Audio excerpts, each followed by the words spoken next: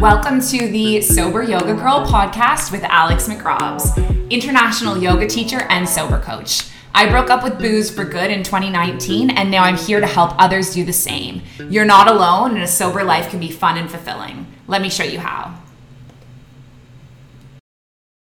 Hello, everyone. Welcome back to another episode of Sober Yoga Girl. I am very excited to have Shaena with me here today. And Shaena is an empowerment coach from the UK. And it's really wonderful to have you here. So welcome, Shaena. How are you? I'm good. Thank you, Alex. Thank you for having me. I'm excited to talk to you today. Thanks for being here. I'm super happy you're here. Yeah, me too. I've been wanting to do this for a while. Ever since I heard the Be Sober Ladies on your podcast first, and then you were on theirs not so long ago, a few weeks ago now. And I was like, oh my God, I really want to have. Well, I'm so happy you're here. It's good to be here. And we did have a little chat a few weeks ago, didn't we? We did an Instagram live for yes, your series. Yeah, that was nice as well. Yeah, I kind of lost momentum with that. I went for 7 days and then no one was signing up. And then I dropped the ball. It was going to be a daily thing. And then 7 days was long enough. It's hard stuff like that, isn't it? You have really good intentions, good ideas. And I think it's okay to give things a go. And if they don't work or they don't keep going, that's all right. It was still good while it happened. But yeah, totally. I definitely think, we have a habit of feeling really crap if things don't continue or don't keep going the way we'd hoped, when actually it ran its course. Yeah, exactly. And it was great because it probably prompted us to then do this full-on podcast interview, which is amazing. So I was wondering if you could tell me a bit about yourself. Yeah, so I grew up in the UK. My parents are both Indian, so they grew up in India and came to the UK in the 60s.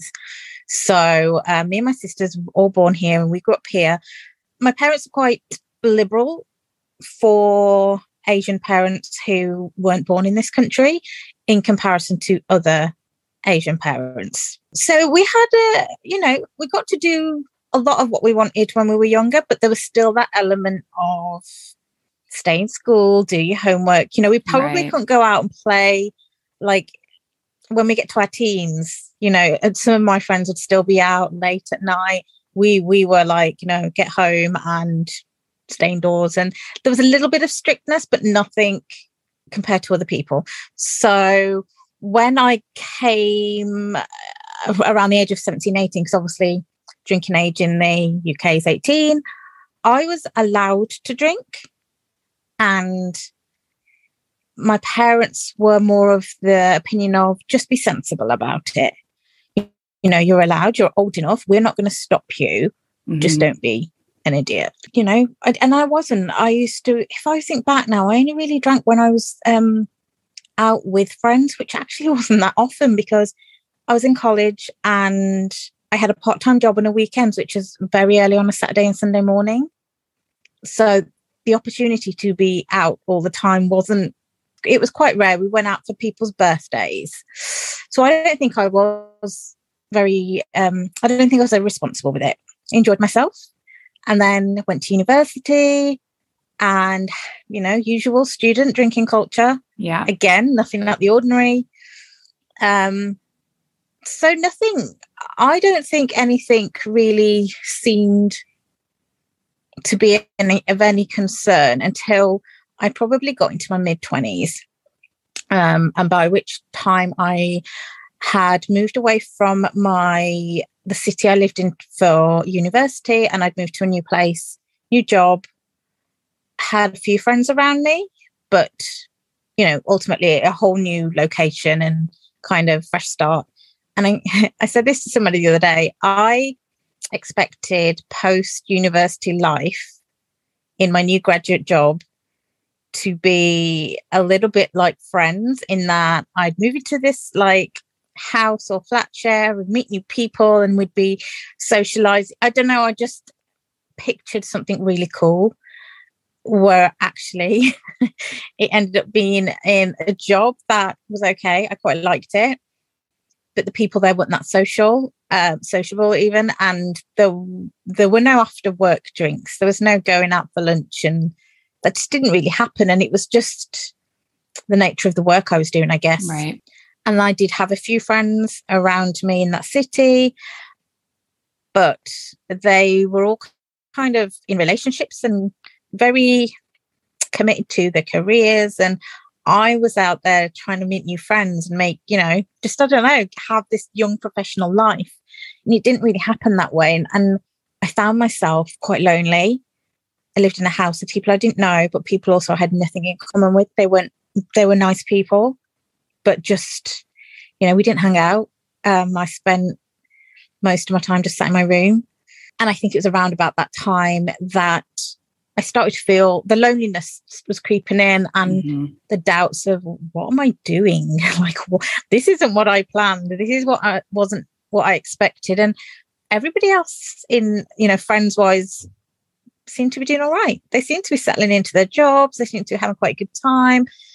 Friends started to think about, they were moving in with their partners and stuff. And I was just there in this house with people I didn't really remember it so much in the weekdays, but I'm pretty sure it happened. And then it crept. And then the weekends was a definite, but the weekends, obviously, it wasn't evening. It was, I'd just start joining in the day, but it wasn't anything. I never got messy. It was just that I started drinking because I was lonely and a bit sad. And I think that really started to have an impact on my mental health. And I took a bit of time out of work. I didn't really recognize what was going on with me. There was something not quite right. Started to have a lot of digestion and stomach problems. And at the time, I didn't know that it was linked to ultimately I was quite depressed. Didn't connect the two. So I was off because of the physical symptoms that were coming up, whereas actually I was just really, really low. And when I went back to that job, I realised I wasn't happy and maybe I should move. Maybe I should try somewhere else. My older sister lived in London, and she said, why don't you move to London? And I'd had quite a few friends move to London. It's a new, big, it's London. It's exciting. How can you not have a good time there? How can you not, find excitement and adventure and all that kind of stuff?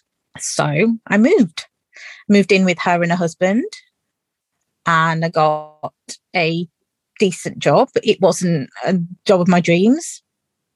Basically, I don't think at that point, I didn't have a job of my dreams to think about then. I didn't know what I wanted. So I fell into something that paid, a decent amount of money. But I'm not sure if it was the fact that I'd moved in with my sister that stopped me from meeting new people, because I could have had a ready-made family almost to move in with, that I didn't push myself to do, I think, what people would do if they moved to new cities, to go out, meet new people. Right. So ultimately, I was lonely again, but in a different way. And also, I didn't really move for the right reasons. So I wasn't going to find what I was looking for, especially when I didn't know what I was looking for. And a few years of being I was in London for a year. And then it was after that I thought, you know what? Maybe I should go traveling, which is really, I felt at the time it's quite a random thing to decide to do, because a lot of my friends or a lot of people tended to do that straight out of university. You either before university or a gap year or after. I went at 27, which is a little bit older than most people do it. The whole backpacking thing didn't bother me, and that was the excitement at the time that I needed and was looking for. I mean, it was amazing.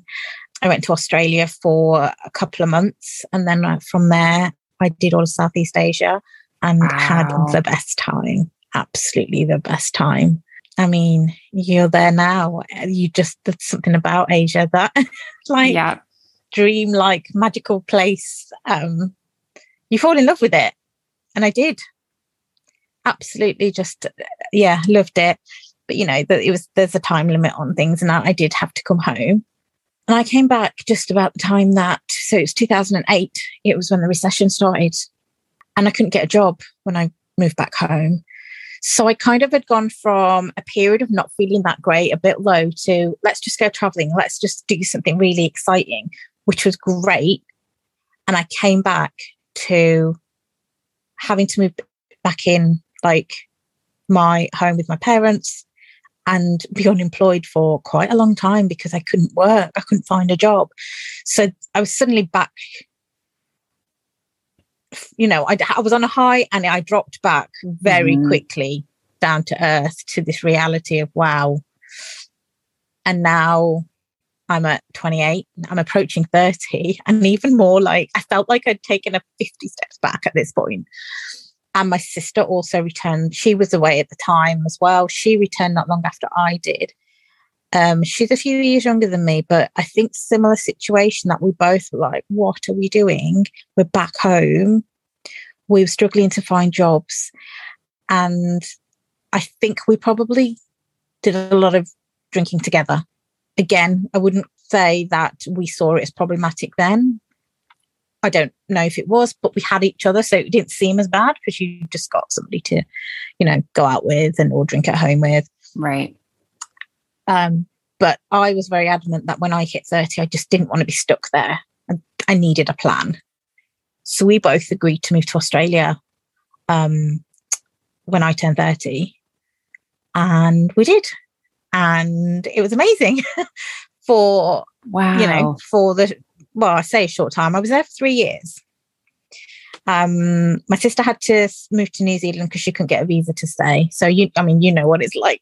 Yeah. Trying to get visas to stay in countries. And yeah, she did a year, and the work she was in was all government based. So no sponsorship. So she moved to New Zealand, which is great because she's still there and loves it. And she's been there 10 years now. So it's amazing. But I stayed, I got sponsored in a job, and I did start to I started to create what I thought was the thing I'd been looking for. I had a good set of friends, I had a decent job. And I met someone, and everything seemed to be finally working out. But really, it was me forcing things, maybe. The person I was with was not the right person for me. He didn't even really want to be in a relationship. But I was getting to that point where, like, what is wrong with me? And why doesn't I want to, you know, when you're just kind of wanting something to work and deep down you know it's not right. So we weren't together even a year. We split up, and then it was a messy breakup, still trying to remain friends, and silly things that you do when you should make a clean break and you don't. A few months after, he returned to the UK, well, Northern Ireland for Christmas, because that's where he was from, Belfast. And I think he'd been gone a week when I found out I was pregnant. Oh my goodness. And it was like, whoa, okay, now what do I do? And like, what I hadn't mentioned to you is that this is, although I'd been searching and on this journey of like, where do I belong and where do I fit and why is nothing really working out for me? You know, ultimately all I wanted was to settle down and have a family. Yeah. And now I'm 32, and the first time I'm presented with a situation of this could possibly be it. It wasn't how I've obviously expected it to be. I was scared. I was on the other side of the world without any family, with no real financial support. I wouldn't have got any government support there because I wasn't a resident. And he basically said, if you want to do this, I will support you. But I have to be honest and say that I think I will end up resenting you, the child or the baby. And I mean, I didn't know what to do. What do you do in that situation? I think at the time I did what I thought the best thing was. And I did terminate the pregnancy because all I could think of, this person doesn't want to be with me. This person has just said, he's been honest and said he would probably end up resenting me. And knowing him for as long as I did, he probably would have. Yet he's going to support me. What kind of life is that? to be stuck with a person who doesn't want to be in your life anymore and you're forced into it. And that is not the situation I want to bring a child up in. The hardest thing I've ever had to decide. He wasn't there week before Christmas. And I spiraled after that. I spiraled from a place of being quite sad because we'd broken up and it was a bit messy anyway to I've just done this awful thing. And I couldn't live with myself. The drinking just got ridiculous, out of control. I was signed off work. People didn't really know what to do with me. Friends were struggling to know what to say, know how to help. And I was just really, really depressed. And then basically because of the drinking induced suicidal thoughts because I just couldn't live with myself. I was just like, I can't believe I've done this. So there were a few times I ended up in hospital. I hit a point of I can't live with myself, and at the time, I can't explain whether did I really, really want to intentionally hurt myself, or did I want to escape, or did I want whatever was happening in my head to end. It's a really weird place to be in, and it's a hard one to explain. I think everybody's different. Did I want to die, or did I just not want to be there in that situation? And then you get to a point where you don't see a way out. Is the only way I can explain it. Honestly, for the next 4 or 5 months, I just went in a cycle of trying to pull myself out of that, but it kept hitting it was just going round in circles because I wouldn't stop drinking. Eventually, my parents were like, you need to come home. We can't look after you while you're like thousands of miles away. So I moved back to the UK. And that was in itself, I mean, you know how stressful it is when you did it. You've done it very recently. You just decided, right, I'm going. And obviously that was, I'd like to think, really exciting. And we're doing this big adventure. I'm just moving. I remember I booked my flight home on the Monday evening. And on the Friday of that same week, the shipping company were picking my boxes up. And on the Saturday morning, I flew home. Wow. So like 6 days, well, less than 6 days. And I had to pack up 3 years of my life, which I couldn't pack everything up. Yeah. Most was left behind. So I came home and tried to heal. And I think it started well. Came home, went to India with my parents, which was amazing because, where better to go and be with your thoughts and heal and do things like yoga. I spent 2 weeks in what they call a yoga hospital. So rather than a retreat, it was, you had a doctor that met you on the first day and planned your treatment for the 2 weeks. But by treatment, it was all the holistic Ayurvedic kind of massages and remedies and things like that. And I had a specific diet I had to follow. But that was all tailor-made for the things I was dealing with at the time, and included 2 yoga sessions a day, meditation, and learning about all that stuff. And it was amazing, like just the best experience. So it helped. It helped massively. What I think I underestimated was how much healing I needed to do. Mm-hmm. So when you come out of something like that, you're feeling good. And I just thought that was it. So I spent a bit more time in India. Then I came back to the UK and I'm still feeling quite good. So I threw myself back into life and I got a job and I tried to move on and move forward. And the job I got was amazing. Brand new start, new friendships, everything was great until it wasn't again. And the reason it wasn't, I think, was because little things that were upsetting me, bringing me down, knocking me back a little bit, were just adding to all the things I hadn't really dealt with properly. Right. So little things like I got into another relationship, which didn't work out. Those feelings of why don't, not being good enough for people, not being good enough and something wrong with me. Why can't I meet somebody who's just decent? And what, all about, I was just like, what am I doing wrong? Why is it not working for me?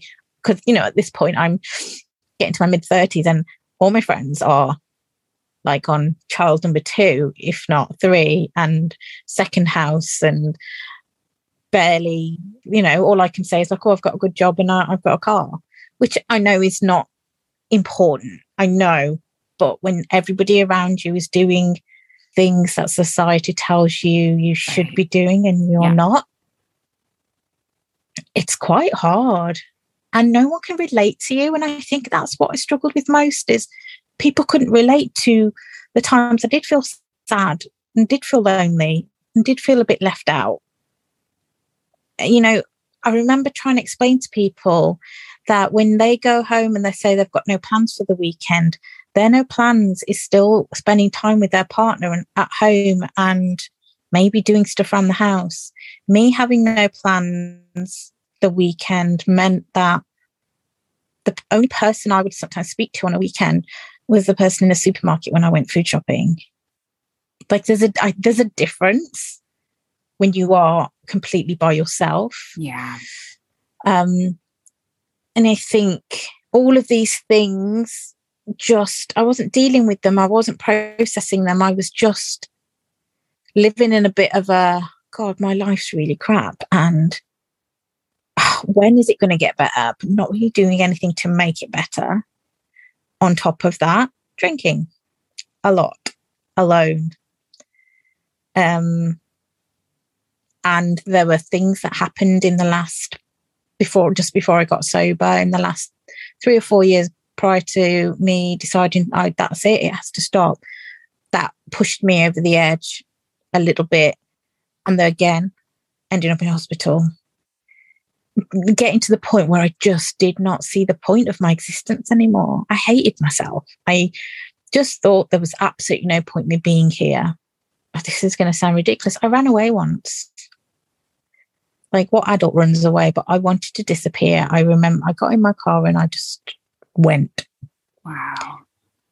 I was a high risk missing person on the police database because I just got up and left. I don't know where, when I didn't know what I was thinking or planning or what, but maybe I just needed some space I don't know. I can't even, again, it's something that's really hard to explain. Can't really explain.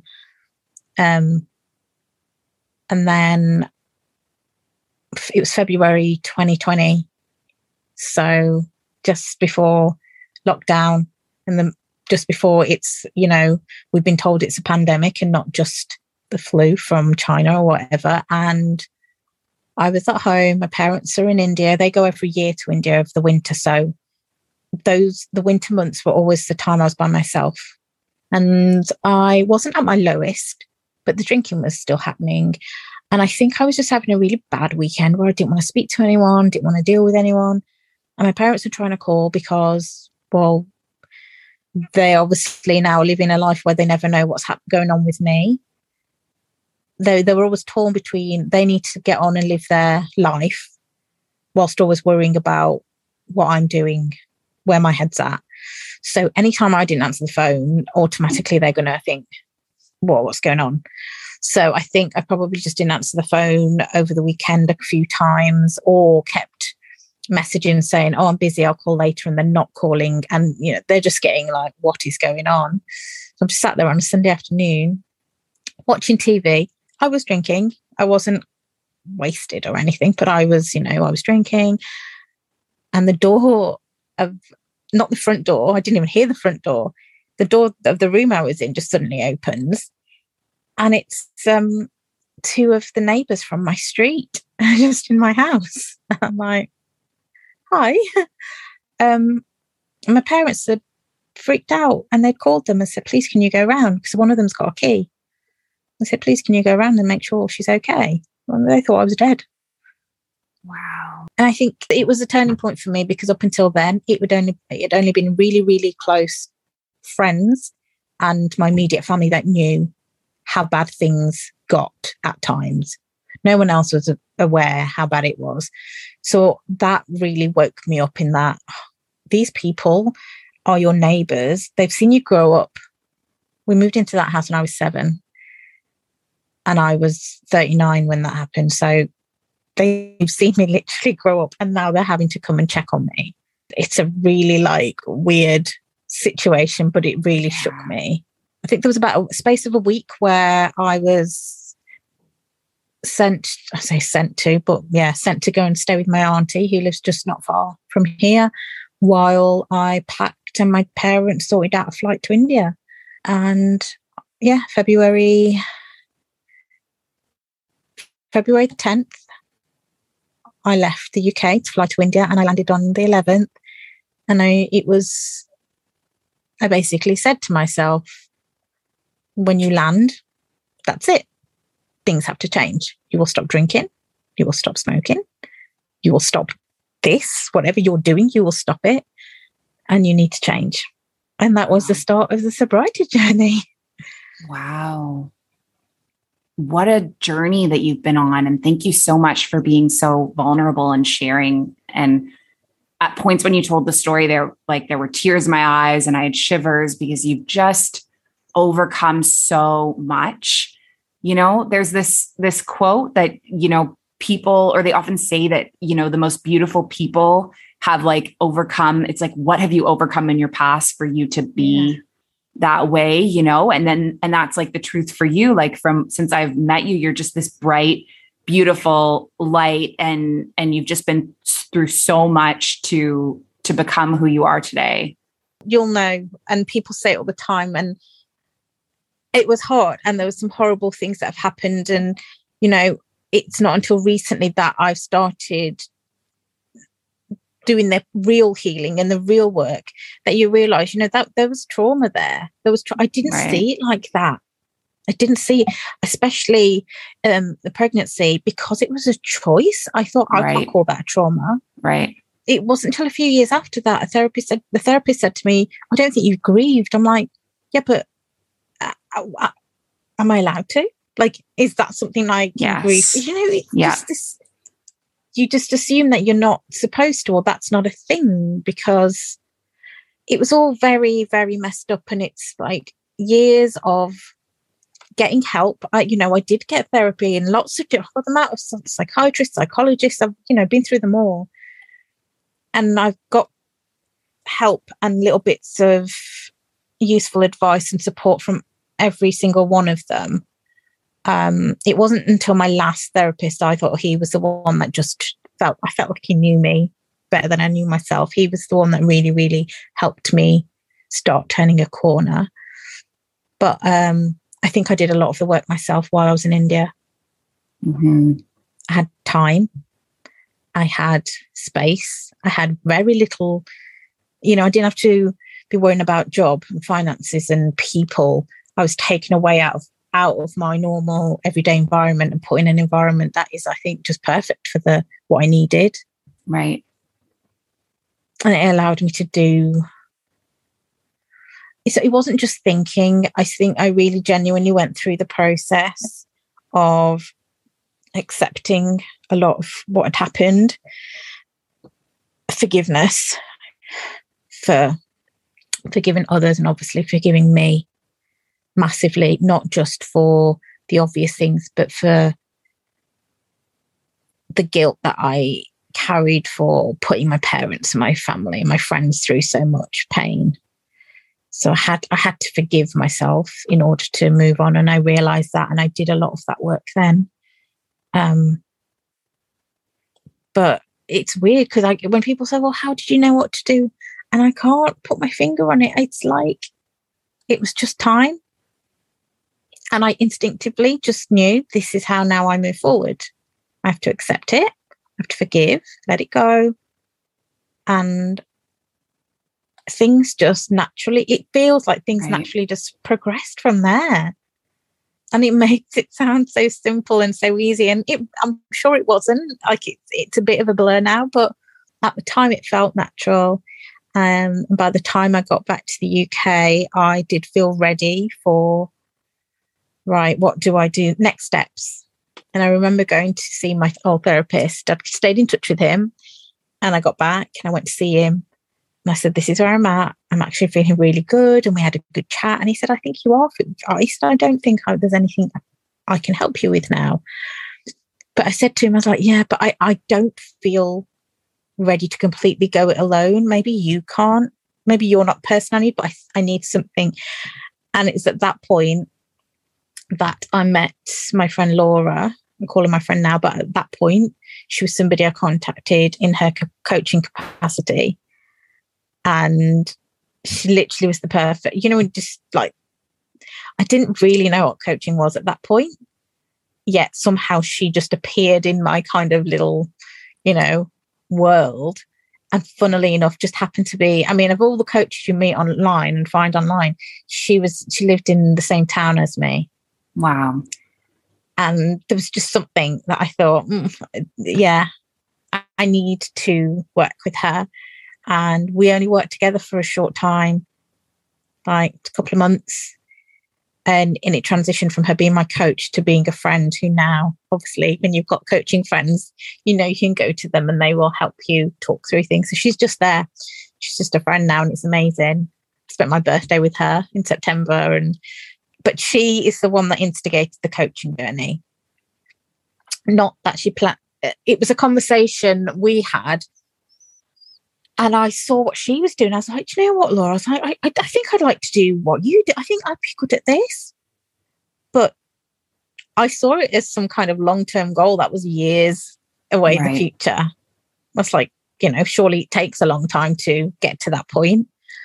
And she tells me now, she's like, you saw it so far away, but I knew that it was actually round the corner, but I didn't tell you that. She said, you had to figure it out for yourself. But with her guidance, I kind of went on and I did an NLP training course as practitioner. And a lot of the things I think I use with my clients is just from my own experiences and the fact that I've done the work. I've been on the journey myself. And I've done training. I've done courses to kind of back all that up. But a lot of it is from me just kind of coaching from what I know, because I think that's one of the best places to coach from, genuine experience rather than a book or a course. Absolutely. And then that was about the time that I came across Be Sober. It's amazing. So tell me about the work you do with them. So initially, I found them because I suddenly realised, I was about 6 months sober at this point. And I think lockdown in the UK was just coming to an end and they were going to ease restrictions. And I thought, I know that my friends, or at least people I thought were friends, I'm not saying that they were bad people, but people from my previous life, shall I say, were not going to be good for me anymore. And I needed to meet people on the same page. So I started looking around and I found Be Sober. And I noticed that they did social events in Manchester where they're based. So I just said, do you guys do anything like near Birmingham, which is where just outside Birmingham? And they said, we don't at the moment, but what we're doing is actually looking for ambassadors to start their own events under the umbrella of Be Sober in their own area. Would you like to apply to be an ambassador? And I thought about it and I thought, oh God, I only wanted to kind of join these things. I didn't want a role. But then I thought about it and I thought, I know me. If I'd have joined just as a member or just as somebody to attend events when I felt like it, I would have stayed in the background. I would have just probably shown a bit of interest, but not really put myself out there. Right. And then I thought, you know what, the ambassador role is giving me responsibility. It keeps me connected with the sober community, and it's probably what I need to do. So I said, right, okay, let's do it. And the best decision I ever made. Absolutely the best decision I've made in that year. I joined in August last year, so just over a year now. And the people that I've met, the things I'm doing because of my journey with them, the coaching journey has been going alongside it. But I think me being the person who will now come on a podcast or go on an Instagram live with somebody who hosts the drop-in sessions with the community, that has come from the confidence that Be Sober's brought out of me. It's amazing. They've just helped me transform who I was. I just can't, like the things I will sometimes have in my calendar for the week, and I have to like just go, who is this person? Who is this person that is scheduling in things like, Instagram Live with Lisa, and then Alex and Tom doing a podcast, and then I've got to it's just, it's madness. Yeah, it's incredible. It's so incredible. I put a post out just the other day when I kind of had one of these moments where I just sat back and go, this is me now. I thought, oh my God, like I'm genuinely proud of myself because I didn't think I had it in me. And it was just this nice feeling of, yeah, you did it. And all that pain and suffering and all of that was, worth it.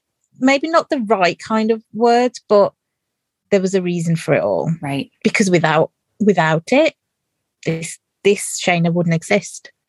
Right. It's incredible. Honestly, it's such a amazing transformation that you've been on. And when you think of like the Be Sober thing, for example, we wouldn't even know each other if it weren't for Be Sober, right? I came to one of your lounges and that's how we connected, and here we are. And so it's so true. Just putting yourself out there and taking leaps and risks and joining these things, like that's even something I'm really trying to take initiative now, is like, I'm so comfortable in my little community that I've built, and I'm really trying to like step outside. And that's where like, me coming to Be Sober, or I'm exploring other sober recovery communities. And so, just like getting outside your comfort zone, because amazing things come from it. Yeah, well, 100%. And that's it, isn't it? Because for now, I guess your community that you've created is your comfort zone. Yeah. So, and for me, Be Sober has become mine. And it's little things like there's somebody, a friend of mine, well, I call her a friend now, and she is somebody I connected with on Instagram, who's not part of Be Sober, but she was holding a sober event a few months ago. Mm-hmm. And we've been talking loads, we just hadn't met. And she invited me to this event, and she said, you're coming as my guest, so don't worry about, you don't need to get a ticket or anything. You're my guest. But the fear that put in me to step out the Be Sober world and go to a different, and to meet people in person and people I hadn't met, and it was so scary. I mean, and I did it, and I'm so glad I did. But even when you've done so much, like there's so much I've done in the last year that stepped out of my comfort zone, that now has all become comfortable. And now it's like pushing again. Yeah. What's next? What do we try now, kind of thing? Yeah. So it's just been a most amazing journey. And I feel a bit like, can I say, does it sound a bit cheesy to say, oh, I've been on this great journey? But genuinely, you catch yourself and you end up smiling, or just you get this feeling inside like, oh my God, this is my life now. Mm-hmm. And I love it. And I think the best part is when I see people like you who same kind of journey and where you are now, and I get excited because I know so much is still to come. Like I'm so early days in mine. Yeah. How long are you? What? I am 22 months sober. Amazing. So almost 2 years. 2 years in February. Yeah, it'll be 2 years in February. And I think, coaching wise and Be Sober Be Sober just over a year, and coaching for just under a year. Yeah. So, and that's a lot of different things, I think, all been happening at the same time. Mm-hmm. So a lot been going on, but it's all going in the right direction. So Yeah, I love it. And I have one more question for you. So if you have any advice for someone who wants to quit drinking, what advice would you give them? I always say, and I always think that a lot of people make the mistake at the beginning of their journey, if this is what they want to do, is thinking that stopping the drinking will be the hard part, just stopping the drinking. But actually, what a lot of us discover is the drinking is just the symptom of an underlying something or other. And I'm not saying you've got deep, dark-rooted problems, but you may not be aware that the reason you're drinking is something else, and it's that what you need to address. So yes, get a grip of the cravings and the triggers and all of that kind of stuff. You know, do the reading of the Quit Lit, listen to the podcast. Yeah, amazing. Use all that kind of stuff that is out there now, but be prepared to go deeper, because you will have to go deeper if you need it to stick. Because I think what people do is they're like, oh, but I'm listening to the podcast and I'm reading the books and it's not working yet. I'm like, that's not going to get you sober. That's going to help, and it's going to make you feel like you're not alone, and you're going to find relatable content. But you need to ask yourself the big questions, which are within you, not in a book, not in a podcast. You've got the answers to why you drink and how to stop. So true. Wow. So it's I think that makes it sound really scary, but I think, and maybe this isn't for everybody. Maybe not everybody has to do that kind of digging around, but I think more often than not, there is a bigger thing underneath that you just need to address. Right. Well, Shaena, thank you so much. Honestly, I really appreciate you coming and being so vulnerable and open and sharing everything that you went through to get to who you are today. And I think it's really going to resonate and inspire so many of the listeners. So thank you so much for sharing. Oh, no, honestly, thank you, Alex. It's been so nice being on here with you. So thank you for having me. And if there's anything coming up or anything you want to share with us about any coaching programs you have or any offerings. The one thing I have got coming up might be a bit short notice, and it is based on where people are located in the world. I've just got a workshop next week, which is just about a bit of goal setting and intention setting for 2022. That's amazing. A really just fun kind of hour going through a few guided visualizations and stuff to make sure that everybody has the kind of year that they deserve. I love it. So yeah, I'm sure they'll be able to find me via your podcast, and amazing. That is something that's coming up. Perfect. And yeah, I'll put all the links to all of your information in the podcast episode as well. Amazing. So anyone can find you interested. Thank you. All right. Thank you so much. And I'm sure I will speak with you soon again. Bye. Bye. Thank you so much for tuning into this episode of Sober Yoga Girl with Alex McRobbs. I am so, so grateful for every one of you. Don't forget to subscribe so you don't miss the next one, and leave a review before you go. See you soon. Bye.